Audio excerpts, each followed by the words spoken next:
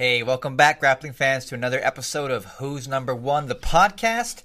As you may have noticed, we are on a slightly different channel. We're on the Grappling 24/7 channel. Very excited to have launched that 24 hours a day. We have all the live grappling content you want to see. We have matches, interviews, archives, etc. So be sure to be on that all day long. Anyways, we have a very special guest today joining us again, none other than Caio, Terra, calling in from California. Caio, thank you, sir, for the time. How you doing out there? Hey, guys. Pleasure to be here. Pleasure to be around you guys and talk some jiu-jitsu today. Let's do it. Also joining us on the call is Ricardo Amendolia. It's been a couple shows without you. I'm glad you're back, still alive up there in Canada. And, of course, my regular co-host, Michael Sears, is joining me on the call. Gentlemen, what's on the docket today? What are we going to chat about? I had a few clips to watch with them. Did anybody have any questions for Kyle before we jump into it? Yeah, Kyle, what's going on in the coronavirus where you're from right now? Like, is it really bad, or is what's happening? I guess that whole United States is not. Unfortunately, with all this going on, the schools are closed. Here in California, yesterday, the governor apparently said that he doesn't see, us opening for quite some time still, which is sad news. So, I really don't know what else to say. All right, let's move on from the Corona talk. I think we've had enough about that this week. Kyle, you want to watch some of your matches and talk about some of this technique and some of this stuff I found? Yeah, sure, of course. If I can actually. Yeah, we'll go. No. Yeah, we'll go full screen when we show it. So when we watch it, can we go full screen with Caio in the corner maybe? And then, all right, this first one here is from. Can you see it, Kyle? Hold on. This screen, there's no, I can't because there's a white screen on it for some reason. Do you know how to remove the comment part out of my? Remove the comment part. You don't see it. You don't see the match going right now. No, I see half of it, but there's no, there's no, because half is me, and half is like a box. I cannot see it all. Now it's all me. All right, guys, well, sit tight while we figure out a little bit of a technical difficulty here. Maybe we can get that adjusted shortly, but we do have some fun matches lined up. Michael, what do we have selected today that we're going to be reviewing? All right, let's figure this out first. Okay, there we go. Wait, let me see if it. Yes, there we go. Perfect. We good? Yep. All right, play that. Kyle, wait, one sec. Kyle, what belt are you in jiu-jitsu? A black belt with how many degrees? No, there's nothing there. Third degree. Okay, but technology, you and I are still purple and brown belts. No, there was no button to check out. There was no button to check out. You guys did something and took it out. You're good now. You can see everything now. Perfect. I can see myself. Now. The screen's cool. only myself. All right, let's run that match. This match from Euros. No, I can only see myself. The whole screen is myself.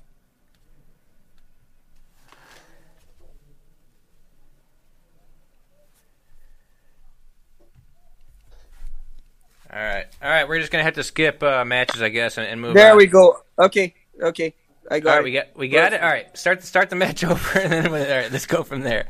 Sorry for the technical difficulties. They're white belts. What's going on here? They're right, white belts. You got the collar grip. You go for an overhook here. Kyle, can you talk us through what's happening in the match? Yeah. So this is a move that I really like to do. It's an overhook from the double under position. And then I reach the far collar. It's one of the most powerful chokes, you know. Usually when I lock it, it's already tight. But when I escape the hips, this time his right hand stayed in the side of my hips, which usually comes off. So he was able to resist a little longer than usual. So you have an overhook there. Are you're reaching with the overhook through and grabbing the collar? Is that what you're doing? Yeah. Let's say From the double under position. Can we go back and watch that again real quick? So he's double under. You overhook with that, and you're reaching through and grabbing a collar grip. Is that what you're doing? Yep. The far lapel. That's how he gets choked. And then I lock a triangle. You see? Mm-hmm. And the moment that you lock the triangle, it's super tight. But he backed out to get out of the overhook, and that's why his hand stayed in that side. Like his right hand stayed on my hip. Usually it comes off and goes to the left hip. I mean, to his left side, to my right hip. What do you call this thing? You got a name for it? Actually, this is not my creation. You know, this is not my creation. This is there is a guy, Zaki Paiva. Yeah, Zaki Paiva, very good competitor. Yeah. So I saw him submitting Frazato with this technique, and Frazato at the time was definitely one of the best, and I was like impressed that he was able to choke someone at that level because there's no such a thing as luck in jiu-jitsu, you know. So I was like, wow, that's really good, you know, and I couldn't figure it out how because there was no. So the next time they fought, you know, he went for it again, and he actually got the submission again, if I'm not mistaken, with the same technique. But when he went over the technique again, then I was able to watch it better. Have you heard anybody have a name for this technique? Is there something that they call it? I don't know. You have to ask Isaac Paiva and ask what's the name. Why don't we call it the Paiva Plata? Caio, was this at one of the World Pro Trials back in the day? These were not. No. I don't remember. It was a small tournament. You know, it was a small tournament in the south, if I'm not mistaken. I remember that they fought in. I want to say like Gramado or something, or one of the World Pro Trials, and I know Isaac won, and it was like a big upset. Okay, so that was one of them. Yes, I think that was the second match. Okay. The World Pro, I think, was the second match where he was, you know, we're gonna check if it was really luck, and he actually did the move again, if I'm not mistaken. I'm gonna look this up. That's so cool. While we go on to our next one. All right. Yes, that's a good one. How high up are you grabbing the collar on that thing when you reach with that overhook, Kyle? I try to grab as high as possible, but it's not always that I'm able to. But that's what I try to. Very nice, Michael. What is the next clip we have queued up here? It's back in the early days of flow grappling. Bird cut, an old school bird cut match. This is another cool choke that Kyle gets. Pretty wild event here. Caio, can you give us some background on what's happening in front of us now? I'm trying to remember. It's been a minute since 2015. Okay, yeah. So he had the single leg. Looks like he has a lapel. Yeah. Right. And then I changed the sides.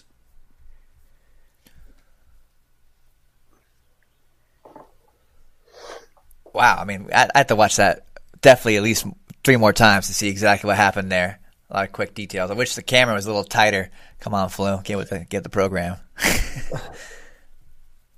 Milton is good attacking single legs and double legs because his background is wrestling, you know. So when he got the lapel there for the single leg, my first goal was to remove my leg out of the lapel. So I went to the opposite side. Then the lapel had no purpose on the other side, and I was able to get a collar grip. That same collar grip that I have right now, you see, but in the other side. I control his hips tight, and then I was able to pass the leg over and get the choke since he was in his side. Because the single leg only works if he's sideways, you know. If he had his back on the mat, the single leg wouldn't work. So he had to stay on his side to feed the lapel back again. That gave me time to pass the leg, pass the leg tight and get the choke because the back of my thigh was able to connect on the side of his neck. So you're saying that was go ahead, Ricardo. I was gonna say that was probably one of the fastest submissions of that event, probably of the whole year. Was that something that was kind of instinctive, or I know you guys kind of trained together? Was it something that you knew based off of his style and his attacks, or was it just something like an opportunity that presented itself in the moment? It's a technique that I often do, but it's not something that I didn't come to the match thinking, oh, today I'm going to to do this or that to Milton, Mm. Because if I actually thought about it, I would probably pull guard most likely, Gotcha. What could he have done to defend? You said that worked because he was on his side. So if he would have flattened out, would it have helped him defend it? Before I passed the leg, yes. After he passed the leg, I want him to be flat, so it wouldn't make any difference, So he has to be on his back. That forces the person to be on the back. So that forces him to give me the pass. Very So nice. ideally, what he wanted to do is to control my sleeve and not let me get deep on his collar. That's what he wanted to do. He shouldn't let me get the collar grip so deep. What if he would have tried to come up there at all? Would that have been an option? Like, would you have just finished it from the bottom? If he went on his elbow, I wouldn't have tried that technique. I would most likely grab his wrist, Oh, okay. But since he didn't come, because it's hard for him to come up on his elbow right away. He has to first feed the grip and then he bump me up, then come up. But he had lost the grip because I switched sides, so he had to feed the lapel again. And that gave me time to adjust the choke before him coming up. All right, now we're going to go to a little no-gi action. You're somebody who's won a whole bunch of no-gi. How many times are you, like a 10-time no-gi world champ? Yeah, 10 times. So this one, I can't remember what year this was. This was... It's like 17? Yeah, this was in the Pyramid. So it was before they went to Anaheim. It wasn't in San Jose. Or is it 16? I think it was 16. This might have been 2016. This is a really cool submission here, too. This is something pretty tricky. No, this is 2015. Yeah, I think it's 2015. 2015. Yeah, okay. Too many times Yeah, I to was just count. going to say it's 2015. So right off the guard pull.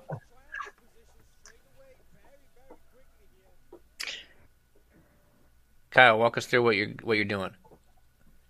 Yeah, so I pulled guard, and I tried to close my guard, but he defended. So I placed my right knee on his shoulder, and I was able to get a really good position, but now I don't have it to see what happened after. When we rewind it, we'll see it better. What I tried to do, it was a triangle, and then he placed the hand inside, which is a very common thing to do. Yeah. So I went for the Barato Plata instead. He actually gave me a lot of trouble there because he kept on rolling, and I thought was tied for a while already. I believe this was the world final, right? There you go. Yeah, You I got the think it sub. was the finals. Yeah, I'm pretty sure. Can we rewind back to the beginning before he hits the? Yeah, I mean it's pretty quick. Right off the guard pull, you throw up a triangle. So talk us through this as it happens. You reacted pretty quick here.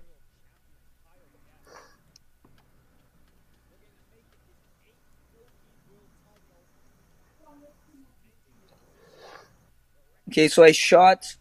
He sprawled, so I pulled. Then I tried to go to close guard. He blocked my knee, so I shot the triangle instead. He took his hand out, you see, so he's trying to take his hand out.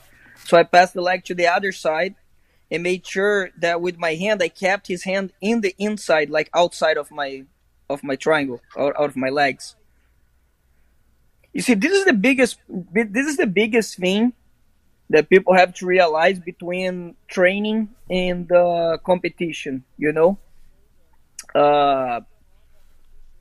when you're training, usually the person shouldn't want to get hurt, so usually, they tap right away. They feel some pressure and they tap right away. But what happened is, he felt the submission from the beginning, but he kept on, he didn't tap right away because that's competition. Yeah, absolutely. So if this was training, I may have lost the submission. I think the only reason why I didn't lose is because I knew that I may not have that same opportunity again. So I followed through the whole time, Kyle, I noticed you underhook his leg as well during that. You seem to keep that underhook a lot. Can you tell us a little bit why? Is it trying to prevent him from getting up I on need his to be knee in that or side. posting? Okay. Because this is a shoulder lock, right? This is a shoulder lock. So to attack the Barato Plata, I have to be in that side. I have to make sure that I'm in that side. If he had switched sides, it wouldn't hurt him as much. Especially him, who is not tapping. So you see how I'm changing the side, but look, he's not letting me stay in that side. So then I underhook to make sure that I'm in that side. This is not something that I usually do, actually. Because like I said, the person usually taps earlier. They tap a lot earlier. But he is resisting so much and trying to figure out a way of, rolling or coming up to change the side back again. Do you use the Barato Plata a lot? If the person gives it to me, yeah. It's not like I'm going to shoot the Barato Plata today because that might be impossible. Yeah. There are very few ways of setting that up. There are some ways, but if you can set up a Barato Plata, you can definitely set up an arm lock as well, So you mentioned in there something about the differences between training and competing. That made me wonder. I want to talk to you about sort of your philosophy for training a little bit, because you run a school. You've produced some world champion athletes. What's the training format like at your academy, at the Caio Terra Academy? Well, that depends too. You have to keep the competitors and the training on the regular classes a lot different. How do you do for the competitors? For the competitors, the training always changes. You can't keep the same training, otherwise they get comfortable. In the tournament, that's the thing that they don't get, which is staying comfortable.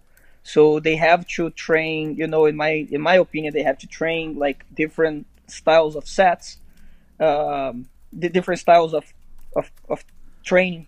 More towards competition. We don't just do the same amount of rounds every time or the same amount of time every time. Every time is a different train. Depending on the focus, like if we're far ahead of competition after Worlds, the trainings are a little bit more. It's not that it's more chill, but it's more like towards learning, like trying to improve. But when they're closer to competition, they're more towards like sharpening what they are already good at, Caio, when Reed and I visited you on our Road to Worlds trip just last year ahead of the World Championships, you placed a really heavy emphasis, it seemed like, on positional sparring, on very specific drills. Could you kind of share some of the stuff that you were working on with your students? Because, it's not just positional sparring like for technique. It was situational awareness in matches. Yeah. Can you maybe explain to the audience a little bit what you're doing at that time?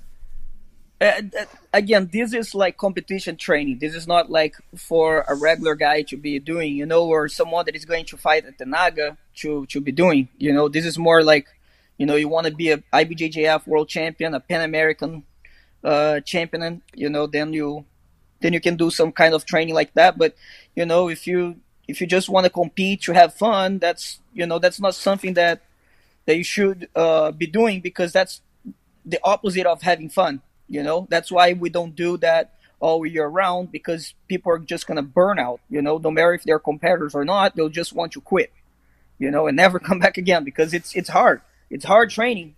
People get out of it like completely, dead, So I believe what we did at the camp when you came is we all always usually do that, which is like specific rounds where we have around the same area of of the area that they're gonna compete, and then we're gonna have a pair in the middle on a specific training. So one person is gonna pick, where the position should start. The other one will make the grips, and once the clock goes, they have some time to score, right? So let's say that it's 2 minutes. The time varies, right? But let's say it's 2 minutes. I pick the position. So let's say that I'm gonna pick bottom. So I'm going to pick one leg X. I already have both of your pants on the one leg X, and I'm going to try to sweep you. So you have to control my collars right away, because you can't just let me push you down, So you start with the collar grip, for example. And then once the clock starts, then my goal, is to score a certain amount of points or advantage. And your goal is to prevent for me to do that, or score more points. So I have to score more points on you. And of course, whoever submits that's a win. You don't have even to keep going, because submission is a win. But the points also vary. Sometimes the guy starting is losing by 1 point. Sometimes the guys that is speaking that is speaking the position, he might be losing by 2 advantage, or might be losing by 1 penalty. Or might be a draw, but there's only 30 seconds in the clock. So it depends, it depends a lot on how the training is. And you usually do for the same amount of time that you're competing. So if you're competing 8 minutes, your training is explosive for about 8 minutes. So you'll set up little situations like, hey, there's 30 seconds left and you're down an advantage and you got to go from there. Is that what you're saying? Yeah. 30 seconds is very rare. Yeah. Very, very rare. And it's when we do 30 seconds, it's very short, the training, because that takes a lot on you. That takes a lot on you. Usually it's a little longer, I would say from 1:15 to 2 minutes. And yeah, it's important though. Like you see a lot, like even 1:15 to 2 minutes, you see a lot in IBJJF tournaments where someone will get down an advantage and be in close guard or something with a minute and a half left, and it's just like sort of over. Like that, you got to really be able to figure something out at that point, right? Yeah, especially when your opponent, because we do the opposite as well, where your opponent picks the position and he's winning. So you have like a minute and 30 seconds to figure out a way of beating that best guard of, or that best top position of your partner. You're somebody who is always known for being very technical. Did you drill a lot coming up, or what do you think about drilling? Yeah, when I came up, I used to probably drill more than train, but as time goes and I started teaching, I started drilling more like teaching than actually, drilling on my own. Of course, I still drilled a little bit, but not enough, not like back in the day. And then, as I was getting better, and I started being able to drill as I'm training, so I always get, some type of training where I can actually pick partners and pretty much drill on them, so it's like a live rolling drill. But of course, it's not everyone that can do that. It's not everyone that I can say, hey, go drill on that guy while you guys are training. But, there are multiple people that I know that do the same thing. Yeah, I haven't reached that level yet. you got your black belt super quick, right? Like how fast did you get your black belt after you started training, Kyle? It was like about 3.5 years. Wow, some people are white belts for that long. What did you do that you accelerated so quickly that because you got the black belt and started winning right away, so you're obviously at that level. What do you think you did differently about your training that you moved up the ranks so fast? Well, I kind of know what I did, but I think one, I definitely trained a lot more than most. Of course, that's like a huge factor in. In 1 year, I probably trained more than, you guys trained in your entire jiu-jitsu career, Yeah, probably. Because I was training, pretty much all day, like literally all day long. I was waking up on my mats, because I had mats in my house. And back in the day in Brazil, it was forbidden to like have like to train at other gyms. You would be a big creonte if you went and trained at someone else's gym. So everyone would come to my house because that's not a gym, that's my house. So all these black belt world champions would come up in my house, train with their friends because it's like peaceful territory, And then when they would come and train, I would go and train too because they're black belt world champions. I want to train them, So I think that was one of the factors. I would be awake. Like people would wake me up to come and train, and at 2 a.m. I would still train. The only thing that I would stop is to eat, and usually I would eat on the mats and to go to college. Those were the only things that stopped me from training. How many hours a day were you training then, you think? I would guess that I would be on the mats like around at least 10 hours a day, like be on the mats, But there was a lot of talk as well, a lot of talk, and people like showing techniques, and you know what I mean? All day long, every single day. There was no like Saturday and Sunday. The only reason why I knew Saturday and Sunday existed is because usually in the weekends I would compete. That was the only difference. But I would come out of the competition, come back to my house, and there was people drilling. And I'm like, oh, I thought this was my house, not yours, Who were some of the people that were training at your house back then? Obviously, probably your brother, but who else was around? No, there was a lot of people, honestly. There was a lot of people. And if I started naming, I'm going to forget tons of people. But there was many people. I remember there was like a few, black belt world champions that came by. There was a lot of black belt world champions that came by at my house, It was really cool because of that, There was a lot of people. And but that was not the main thing. Like training, of course, I think you have to train. You can't just, be talented. It's not going to reach, to that level. You have to work hard. But I think one of the reasons why I got the black belt so fast wasn't just training, because there are a lot of world champions that train just as much. I know the Miao brothers are always on the mat as well, I think that one of the other reasons is I wasn't a very athletic person, and in the beginning it was tough because my teachers weren't like a big fan of like my physical abilities. So there was a point that, I was annoying more in class than anything. And the teacher was pretty much saying like, hey, you should, telling my mother that she probably pull me out of class.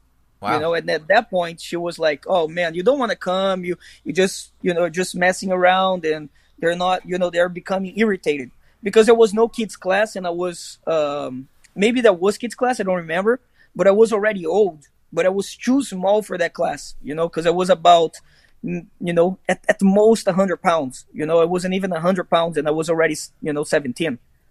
So, I was annoying more than anything. And then they were like, oh, she's like, maybe jiu-jitsu is not for you. She told me. And I got really upset when she said that. I'm like, you know what? How's jiu-jitsu not for me? And I would see my teacher, beating guys like 100, 200 pounds bigger than him. And I'm thinking, if he can do it, why can I not do it?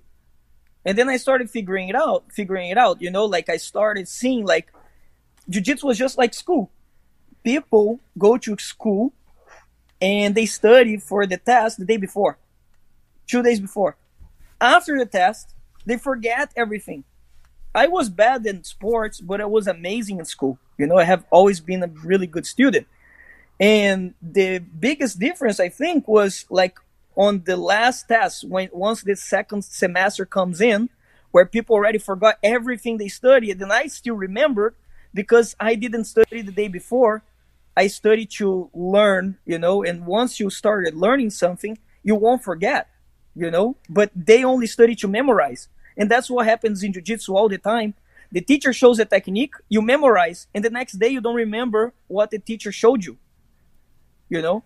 So I started trying to actually learn and understand why I did things. Why do I do things instead of how I do them?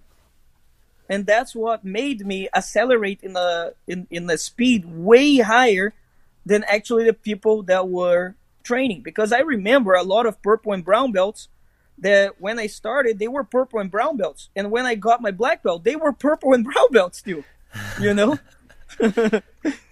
So you think that you sort of approached learning differently than people were doing in jiu-jitsu at the time. Is that what you're saying? Like some of your training partners? I think that I still do. Yeah. Unfortunately, this is something that I tell my students all the time. Stop copying my movement because you're not going to be able to. Because the more you're not going to copy something that I train too much. You know, the jiu-jitsu movement is completely different than the movement that you do on a regular basis. No one can come out of their couches or work and, you know, hip skate. That, you know, like everyone thinks that they know how to hip skate, but it takes actually years for you to actually hip skate correctly. It's not something easy to do, you know, and it's not something that you drill on a daily basis. It's your work, you know, maybe sitting down, maybe it's walking, but it has nothing related to guard passing or to playing guard. You're actually only on your back when you're sleeping. And when you're sleeping, you're on your subconscious. So you don't even remember what you did when you were on your back. You know, so it's a completely different movement. So first the people have to learn how to move. And once they learn how to move, then they might even be able to copy. But without being able to move, you have to try and understand things, why you do them. And then you can learn one little concept. And once you learn that little concept, you can apply to many, many, many techniques. Because one concept is more important than any technique. Because one concept you can do in thousands of techniques.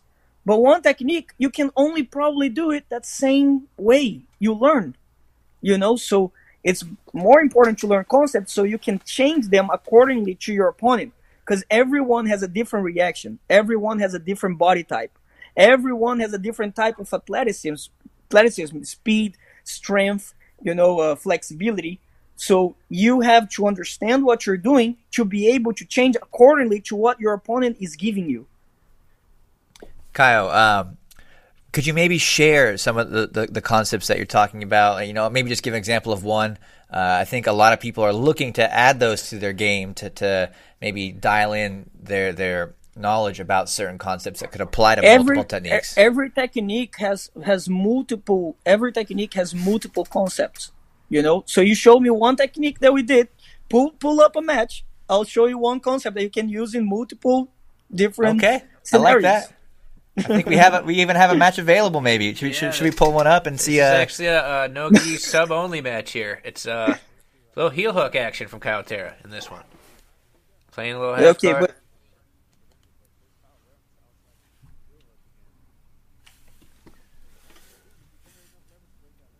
Okay, so you see how I'm grabbing his knee?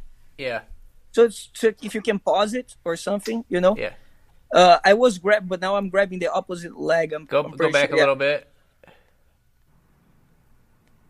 He was trying to remove his knee at some point, you know? Okay. So this is like a...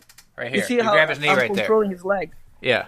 So he was trying to remove his left leg at some point, and I started grabbing his knee to not let him take his leg out, because the knee will be the most important to stay in. You know, the knee is what gives him the rotation to pull out his foot eventually. You know, so whether I'm attacking a heel hook or I'm like in the one-legged X, you know, or, you know, any kind of positions where I am actually securing his leg for him to not get out, then I'm going to try to control that knee. You understand? That's a concept. That's what I call a concept. You know, when you're playing guard, you're trying to control your opponent. That's what you're trying to do. You're not trying to submit him. You're not trying to sweep him. You're trying to control your opponent so he gives you the opportunity to do those things. You know? Very nice. Let's keep this clip moving.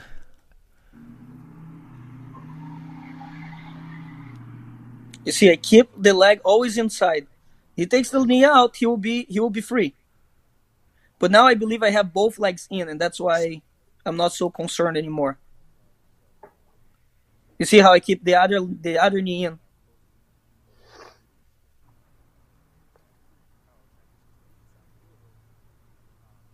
Right there, quick tap.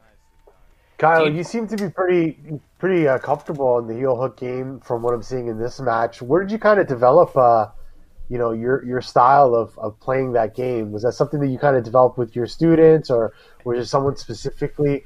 I saw something about Rob Bernacki coming out to your academy at one point.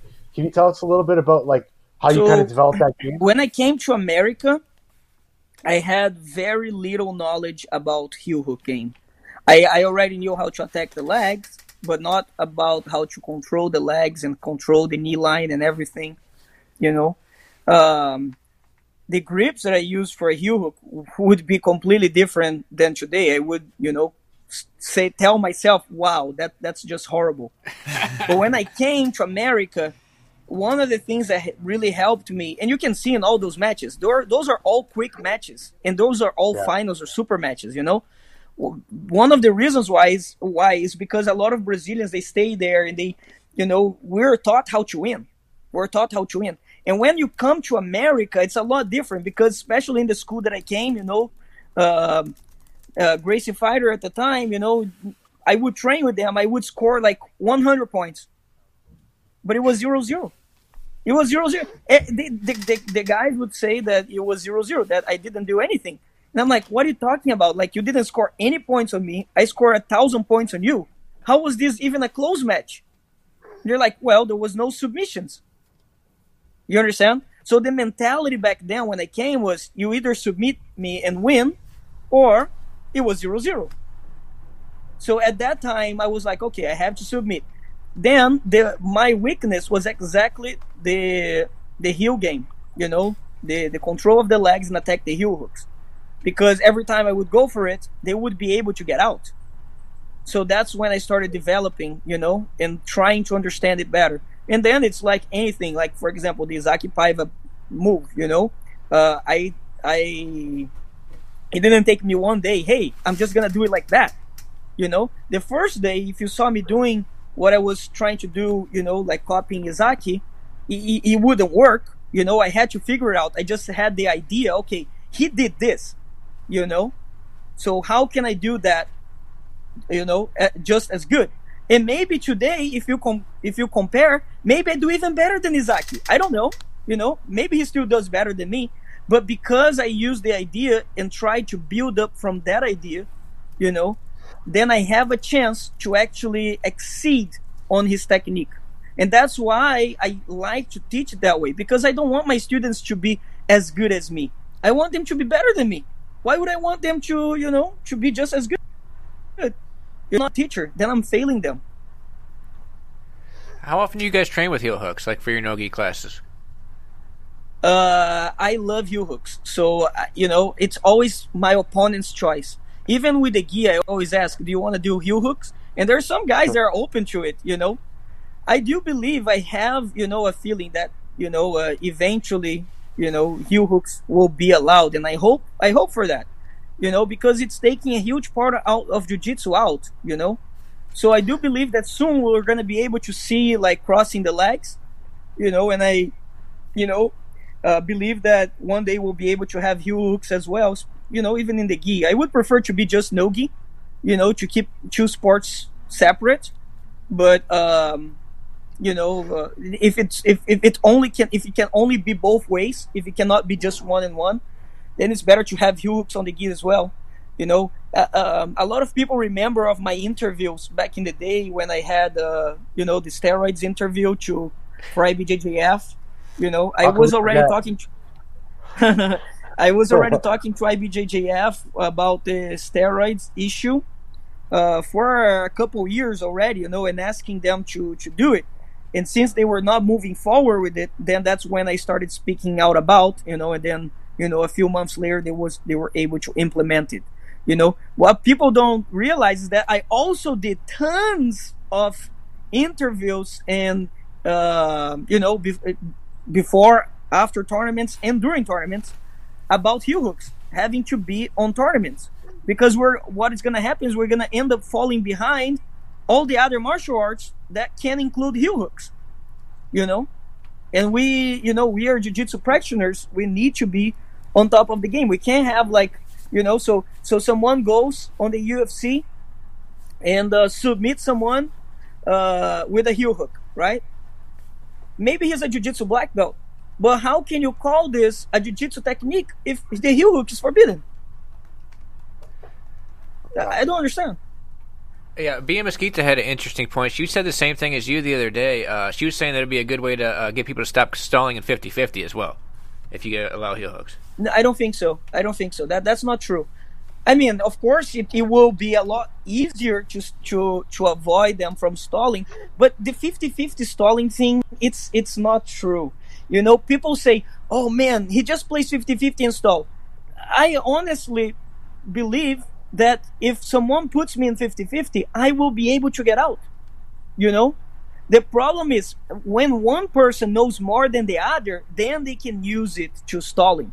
It's the same thing as Hudson. Let Hudson close a guard on you. Let's see if you can open. Do you understand? Well, yeah, you don't want to put Hudson in 50-50. You don't want to put Hudson in the 50-50 either. Exactly. No. But what I'm saying is, it's like the worst place when one person is better than the other, they can stall from any spot. I want to see anyone passing Michael Lange's spider guard. You know what I mean? It's hard. Leandro Lo, I think, was the only person to get close to it. Yeah, I think he made him turtle. I remember making him turtle, but I don't think he even passed exactly. it. Yeah. That's why I said close to it, because I think he was the only person. He scored advantage multiple times passing, but the only time that I saw Michael Lange turtling from Spider was with Leandro, Leandro Toriano. But my point is that, when you're better than the other person at a certain spot, you can stall.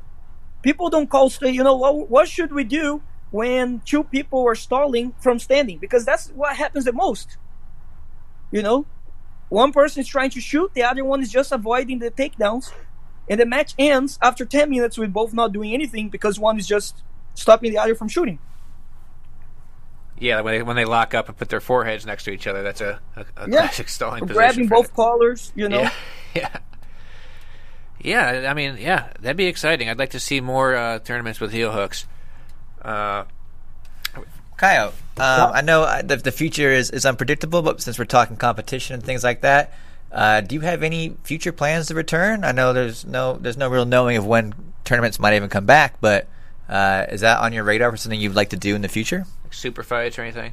I guess like super fights, I would be willing to. Maybe I would go on Fight to Win, or I wouldn't be close for a super fight.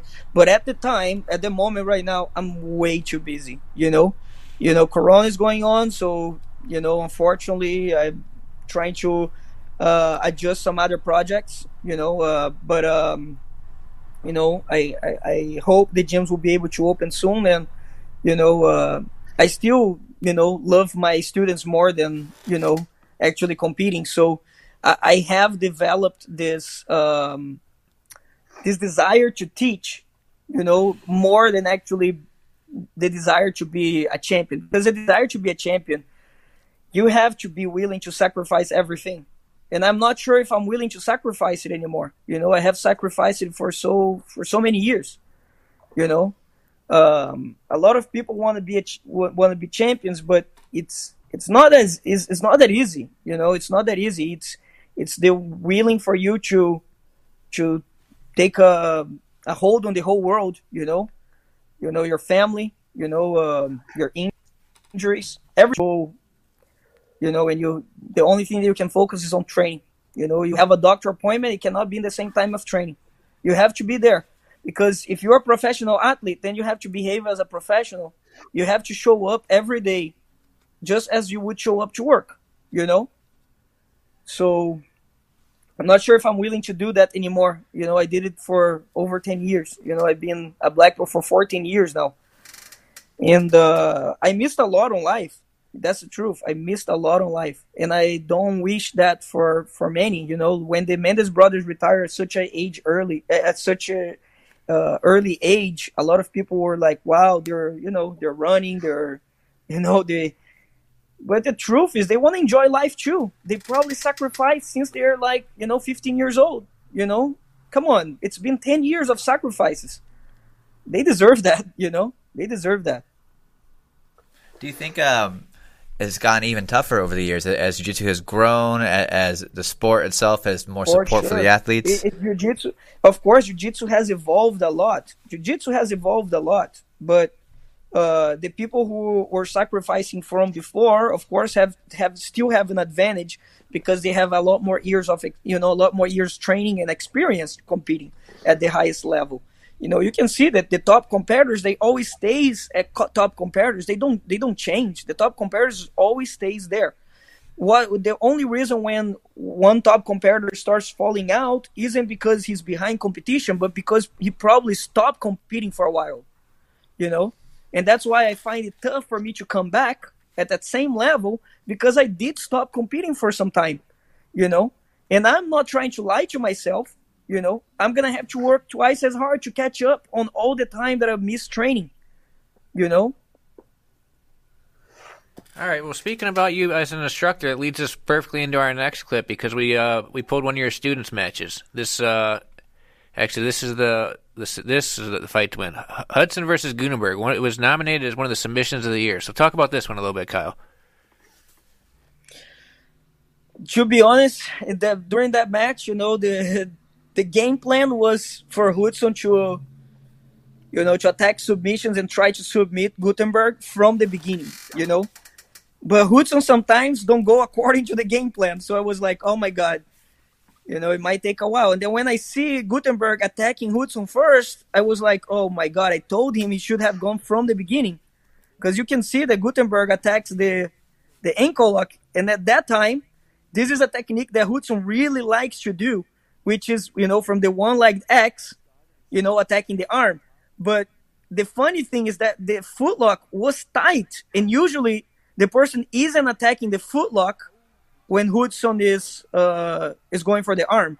Usually the person is just holding the person on top on the one-legged X, you know. And Gutenberg actually made Hudson fall. Can we replay that clip there? Thanks, guys. I didn't expect him to actually have gotten the submission because he was able to free his foot.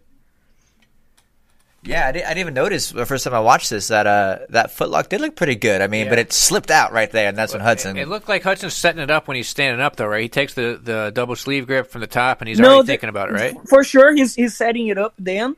But the whole goal, and this is a very, you know, if you can pause when I say, it's gonna be very soon. Right now. So you see Hudson grab both sleeves, right? Yeah. And Gutenberg right now, he doesn't have the ankle lock. He only has Hudson's pants. Yes. You see? What Hudson is doing, grabbing both sleeves, is not just to attack the arm, but mainly in the beginning to not get swept. You understand? So he's trying to not get swept. And then he's controlling Gutenberg's arms with both arms. That's a problem that, you know, Hudson usually doesn't do that. He usually only controls the arm with one arm, and then he can set it up, no problem, the arm lock. But Gutenberg is super freaking strong, so Hudson has to hold with both hands to have the control of that arm. And the whole goal for that, to hold the arm in the beginning, is so Gutenberg doesn't sweep Hudson. But now, since Hudson grabbed with both sleeves, he got out of balance because he doesn't have a hand to post. And so if you can play the clip, now you will see that the left leg of Gutenberg was going to go to the hips and push Hudson up. So you see how he had to let go the sleeve. So once he posts the hand on the mat, look, now Hudson goes back to both sleeves, and then he's able to set it up, the arm lock again. You see, but it's because Gutenberg stopped. Gutenberg thought the foot was tight, and that gave Hudson some time to adjust back again and set it up. You know, set it up over. You can see he first went on the cut on the pants, and then since Hudson was doing it, then Gutenberg went for the foot, and it was tight. I can see that it was tight, you know, but then Hudson was able to get both sleeves, and he did the exact opposite of what I was saying on the concept on the other video of keeping the knee in, which is he took his knee out. Had Hudson kept the knee in, he wouldn't be able to arm lock, but look how he took it out. Now he took it out, he was able to arm lock Gutenberg. Man, what is it with Hudson? Obviously a different move, but his 50-50 arm lock. What makes his 50-50 arm lock so special? Because he hits that thing, it seems like every single tournament. You know, Hudson is no, the arm lock is from 50-50 is a great technique. Yeah. It's truly a great technique, but there are some things that only Hudson can do. You know, and that's not the arm lock. That's not the arm lock. But there are some things that only he can do because the way his body was built, you know, he has some type of power and flexibility on his hips that it amazes me every time. You know. I have never seen someone with that type of power on the hips. No, you're right. I've rolled with him. I've rolled with him in Niterói, and his hips are insanely strong. Like I can't even move him in some situations. That's not something fun. Yeah. I feel bad for you, Michael. Yeah. I feel bad for you. So go back again to how he capitalizes on this hip power that you're talking about. No, that's the thing. I don't think on the 50-50 that's the case. Yeah. You know, I don't think the 50-50 is just something that he does really well. He drilled so much, and he drilled not just drilling, like I said, he drilled with people. You know, he drilled as he's training, and then he became good at the technique, you know. But the 50-50, the thing is, when he pulls the arm, the person is also scared of pulling the elbow tight to the ribs, and defending the arm, because that will also set it up, the back attack, which usually is not something that Hudson will do in competition, but it's something that he will do in training all the time, because the person usually in training will be forced to do it. And in competition, you know, usually the person thinks that they can stop the arm some other way, and that's not the case. You know, that's not the case, because Hudson is really amazing at attacking arm locks. You know, he's really a master of the arm locks. When he sets up an arm lock, it's very, very hard to defend. You know, like Jacaré was able to get out of Roger's arm. You know, of course, was he definitely hurt himself there. But I don't even know if Jacaré would be able to do that to Hudson, because I think his arm would be truly pulled out. And Roger is one of the best ever not best ever. He is the best ever, but I'm saying he is one of the best ever in the arm lock position.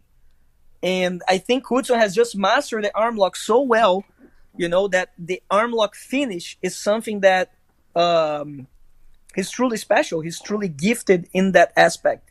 So people think that they will be able to escape out of the arm lock because it's not so tight. But when Hudson has the arm, it doesn't matter how tight it is. He'll find a way to get it. You know what I mean? I like to kind of refer to his arm lock as like a knockout punch. You know what I mean? Like it's something that at any time, if his opponent leaves an opening, he can take it from many different positions. So I mean, that being said, sometimes he gets so overzealous trying to do the armbar from different positions that maybe it ends up being a detriment where he ends up, losing an advantage or something like that. Yes. So what kind of things are you doing to kind of work on his overall game to improve? Because we all know the potential of Hudson. We see it. Mm-hmm. We see that he's a finisher, and it's so nice to see a finisher in this sport again. Someone go out there aggressively tap everyone. But obviously you can't do that all the time, So, Michael, you have trained with a lot of people, right? Yeah, like a lot of black belt world champions, right? Oh, a few of them, but not as many as you. But why? Chase, you gotta put him in your. I know, man. In your Fix program my game. more often. All right, well, what was your question? No, because I have been to many gyms, and every gym that Hudson has gone, usually he's the athlete that people are most impressed with. And they have always had all these world champions. But training with Hudson is something different. It's a type of training that people are not expecting. He's truly a finisher, and people don't expect that power of finish. I don't know if you remember how your training was with Hudson, but I'm pretty sure it wasn't very healthy. I'm not saying very good. I'm saying it wasn't healthy. Yeah. Because he is like attacking nonstop, breaking every part of your body, you know? Bro, I And, remember I went to the competition training at Alessandro's in Niterói with my wife. I was like way out of shape, and she made me go with her. That's where she trains, and Hudson was there. And I think to start off, I had to do either 2 or 3 10-minute rounds in a row. It was like 20 or 30 minutes in a row with Hudson to start, and I was like out of shape. It was like the worst day of my life. But one day I went with him to tattoo school, to Soul Fighters Tijuca, and watched him go to their competition training. And he was rolling with really good people, and it was like tap by scream, left and right. It was just like wrist lock, arm lock, all over the place. It was just you hear people yell. It was yeah. He's so fast, the person can only yell. They cannot tap. There's no time for tapping. But my point is that if, Hudson is one of the guys that he's really good competing. But his training is like 100 times, 1,000 times better than he's competing. Because when he's competing, he puts everything into a few techniques that he's really good at, because he feels comfortable with it. But if he actually just let it go, then he would be like one of the greatest of all time. You can see there are a lot of matches like in the beginning, like for example, Braguinha. He fought Braguinha at Pens, right? And he was like pretty much killing Braguinha, taking Braguinha for nothing, for absolutely nothing. If you have the match there, Braguinha and Hudson in the beginning of the match, can you pull it out? But then, I don't think we can pull it up right now, but I know the match you're talking about. I was actually shooting it, and I remember he was all over him. In fact, when you shoot tournaments, they're crazy, so you try and get a few shots of everything happening, and I walked away. I had him on his back. I'm like, oh, yeah, I got the shot, moving on. And then I'd look over, I'm like, wait, what just happened? How did Braguinha get out of that and win the match? Exactly, and once Braguinha got out, it was all Braguinha. Not all Braguinha, but it was a very tough match after that. And you would never expect from what he was doing, you would be like, man, this is an easy match. But then Braguinha, he was the one that came up ahead eventually, because, when Hudson gets uncomfortable, it's something that is hard, and that's what I'm trying to change on him. I'm trying to change that he's always losing. He's always losing. Because when he's comfortable, he tries anything. And when he tries, he's freaking amazing. When he stopped trying and thinking maybe this won't get the person, then he freezes, And when he freezes and only tries the same techniques, it's much easier for his opponents to counter him or to actually stop him from doing it, and which happens all the time. The matches that he's been losing at Worlds, and it's always that it's always that match at Worlds that he loses by referee decision or one advantage where they double pull and the guy comes up, and stays the whole time in the same position. He's certainly never been, like, I haven't seen him been submitted or arm locked. You know what I mean? And so it's not something that it's like you live by the sword, die by the sword. His aggressive style never comes back to haunt him. It's always some little minor mistake, But, man, he's definitely one of the best ones. Caio, I wanted to ask you something. Like, the way you teach jiu-jitsu and, like, the way you talk about the concepts of teaching, you definitely have a different take, an approach on it in my eyes from what I see externally. Like, obviously I'm not, part of your team or inside your academy, but from what I see and how you articulate jiu-jitsu, it's very different. And I put it like, amongst some of the elites, like looking at like Guy and Hoffa, how they teach, like very conceptually, very deep dives into techniques and positions. Where did that come from? Was that something that it was, you learned, that was kind of, like, did your instructors like teach you how to learn or teach you to ask why? Because I know, like, give you an example, like when Atos was created, I remember they used to say, like, a bunch of the guys would sit together and like ask each other, is like, okay, well, what do you do in this position? So they would all share and say, why do you do this? So was that something that was kind of, that was passed on to you, or is this all Caio Terra? I wish this was passed on, because if it was passed on, I would be able to accelerate even at a faster speed. There was a lot of things that I did wrong back in the day, which was training too much. I shouldn't have trained as much as I trained, because now I have a lot of injuries that I wouldn't have, But it wasn't because my school, my teacher is amazing. Paulo Mauricio Strauch, I love him. He's like, if I could start over, he's the best, because he's not just like a jiu-jitsu teacher, but he's mainly like a life teacher. He taught me so much and I am the person that I am today because of him, you know, and I owe him so much because of that. But in the jiu-jitsu aspect, my gym was more like a self-defense academy. It was not a jiu-jitsu academy, you know. I was pretty much the only competitor at the time. There was some other competitors, but, you know, the training wasn't made for competition, you know. And I think because I had to figure things out, like, you know, since I wanted to compete, he never said, hey, compete. He was actually probably cheering for me to not compete, you know, because he thought that I would always be a teacher. He always told me, since I was a blue belt, you were not made to compete. Your brother was made to compete. You're made to be a teacher, you know, which is super funny because my brother never gave the same attitude towards training as I did. You know, he always trained a lot less. But my brother is much more gifted than I am in regards of being a competitor, because he can learn things a lot, like he can copy any movement. My brother is way more flexible than I am, you know. I seem to be very flexible, but I'm actually not, you know. But ended up that all the time that I put in made it up for the talent that my brother had over me. And what I'm trying to say is, I was a self-defense school, so it wasn't like my jiu-jitsu was made for competition, you know. We're learning how to defend out of, you know, out of like someone attacking you with bats, you know.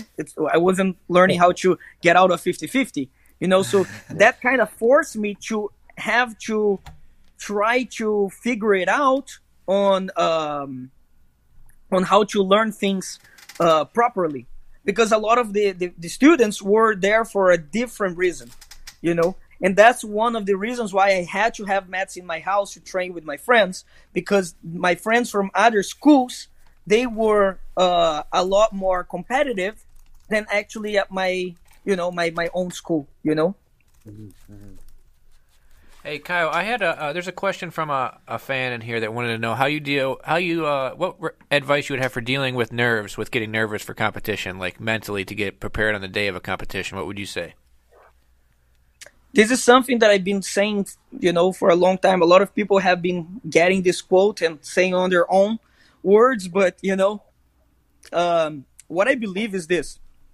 I don't believe there is, maybe actually Jacaré, maybe Ronaldo Jacaré, at the time that he was fighting, but I don't believe a lot of people can simply not be nervous.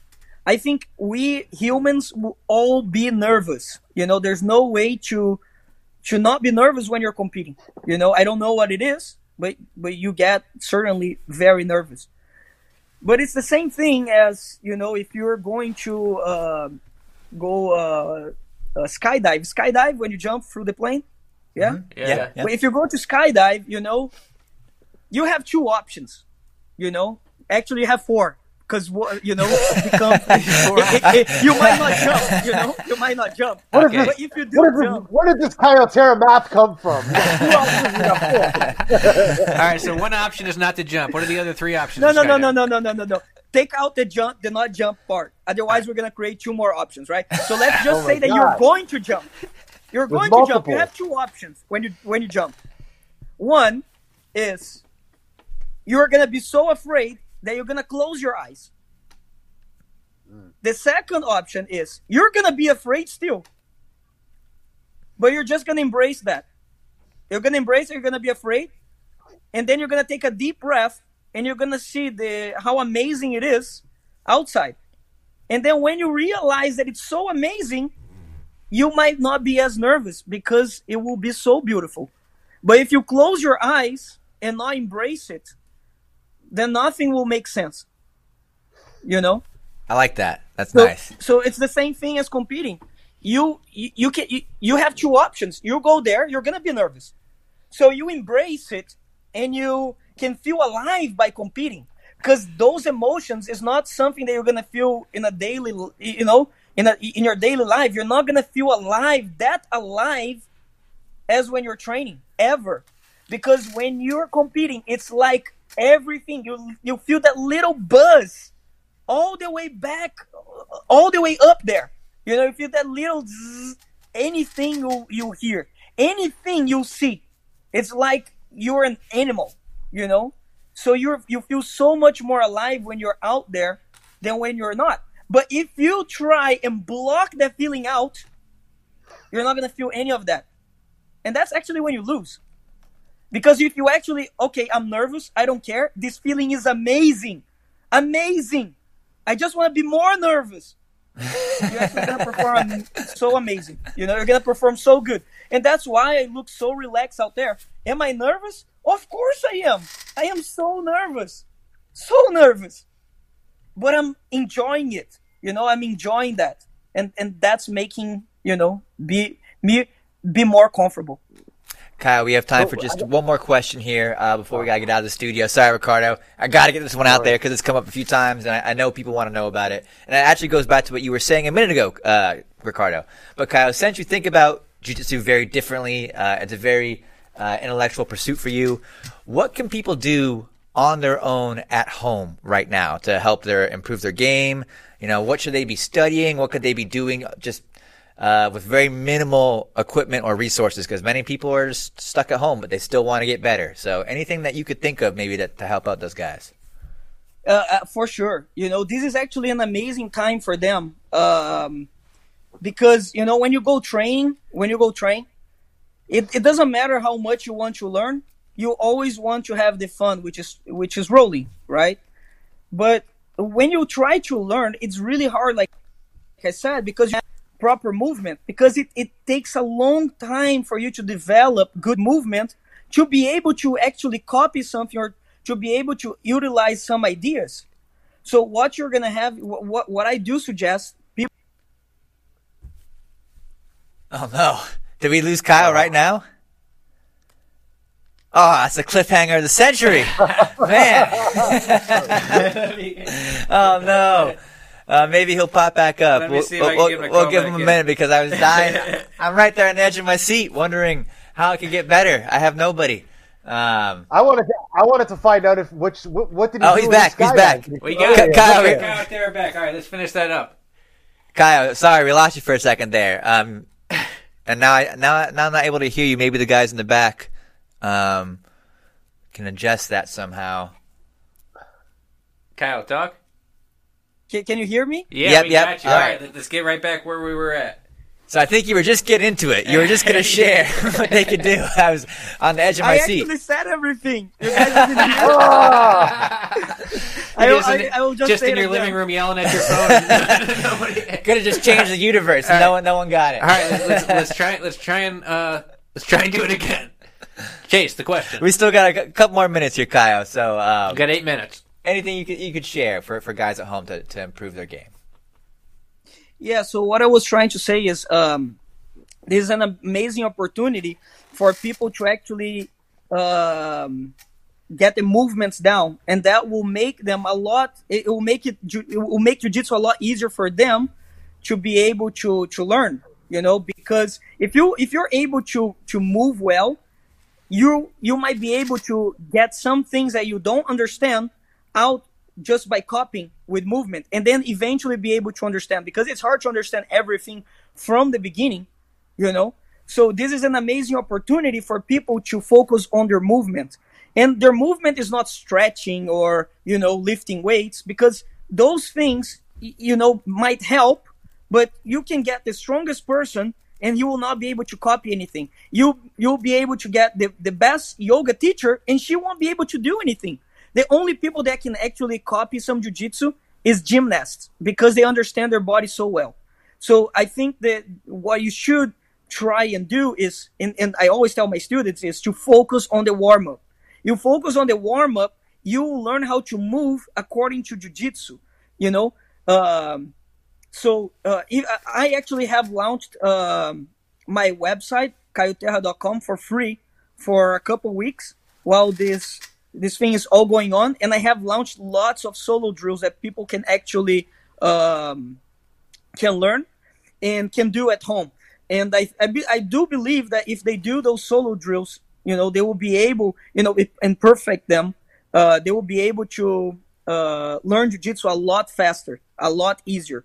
So, you know, whether they sign up or not, you know, There are a lot of solo drills over the internet. As long as they pull up some good solo drills, they will be able to perform better once the gym opens again. Awesome. Ricardo, you got some good solo drills? I got plenty. But I got 2 questions real quick for Kyle before we lose them. Number 1, did you skydive? And number 2, which of the 4 options did you do? So I did not skydive. I jumped out of a cliff, which is kind of the same thing, Yeah, fair enough. So I closed my eyes. And then I had a teacher who told me, do it again and open them. So I opened my eyes, and it was a completely different experience. And that's why I use that. That's why I use that example, because I had done it again. And I'm not saying that people will open their eyes immediately when they're going to compete. That's impossible too. I think everyone's going to be so nervous and try to block that, but I think that eventually, they'll be able to open their eyes and actually feel everything. But it's not going to come out in the first time. It's going to take a few tries to eventually be able to do it right, in my belief, because that might be different from other people. Everyone has a different training set. I'm not saying that my training set is the best one. I'm saying that has been working for me and for other athletes that I train, but it doesn't mean that it's the best. Don't go out there and start jumping off cliffs just because you want to be like Caio Terra. You heard the man. No, I jump out of cliffs. He had an instructor. I jump out of cliffs on the water. Caio, thank you so much for joining us today. Guys at home, guys and gals out there, I definitely recommend you check out CaioTerra.com. Look at those drills. Work on your game the best way you can. Thanks, Chase. Yeah. And fix my game too, huh? Yeah. Try and fix my game any way I can. What do you got in your hands over there? Ricardo's holding something up. In honor of Caio Terra and his passion and love for sweets, I have some Cadbury mini eggs just for you. Nice. Canadian candy, yeah. It's really good. Who's Number One returns tomorrow afternoon at 5 p.m. Eastern. We'll have Lucas Lepre. Is that correct? Yeah, Lucas Lepre, and Bear's calling back in with Lepre at 5 p.m. Eastern tomorrow. Should be a good one. Yeah. Awesome. And be sure to tune in for the rest of the content coming on the 24-hour channel. We'll always have something to watch on that. Caio, thank you. I hope to talk to you again soon, hopefully when this all blows over. And we'll see you guys. If I can just say one last thing. Go for it, Caio. I know this is a hard time, not just for us gym, gym owners, but for you guys too. You guys probably have to stay at home, and I know that I'm gonna be fine, but I know that I know a lot of people. I know a lot of gyms that are not doing good right now. A lot of businesses are closed, and these are not just like businesses, some of these guys, these are not like their business. It doesn't just support their family, but it supports their dream, and I can see that a lot of them are going to close right now. And this is like the worst part of it. It's not about losing your business, because you can just start over. It's about losing your dream. And that's not okay, So, I know that a lot of people are going through a hard time, for a tough time, but if you can still support your academy, it's truly, you're supporting a dream, I just wanted to leave that out there. I know a lot of people already talk about this, but I do see the struggles of some of my my good friends, because I know a lot of gym owners, and I just don't want to see this whole thing becoming a lot worse than it is. Great message there. I definitely implore you all at home, if you can afford it, if it's something that your manager is able to do, please support your academy. I know I'm doing it, and hopefully we'll see this thing through shortly. So guys, thank you again for your time and knowledge. I really appreciate sharing this with you, and we'll see you all tomorrow on another episode of Who's Number One at 5 p.m. Eastern. Thanks, guys. See you in the next show. Thanks for calling in, Ricardo and Caio. Thank you.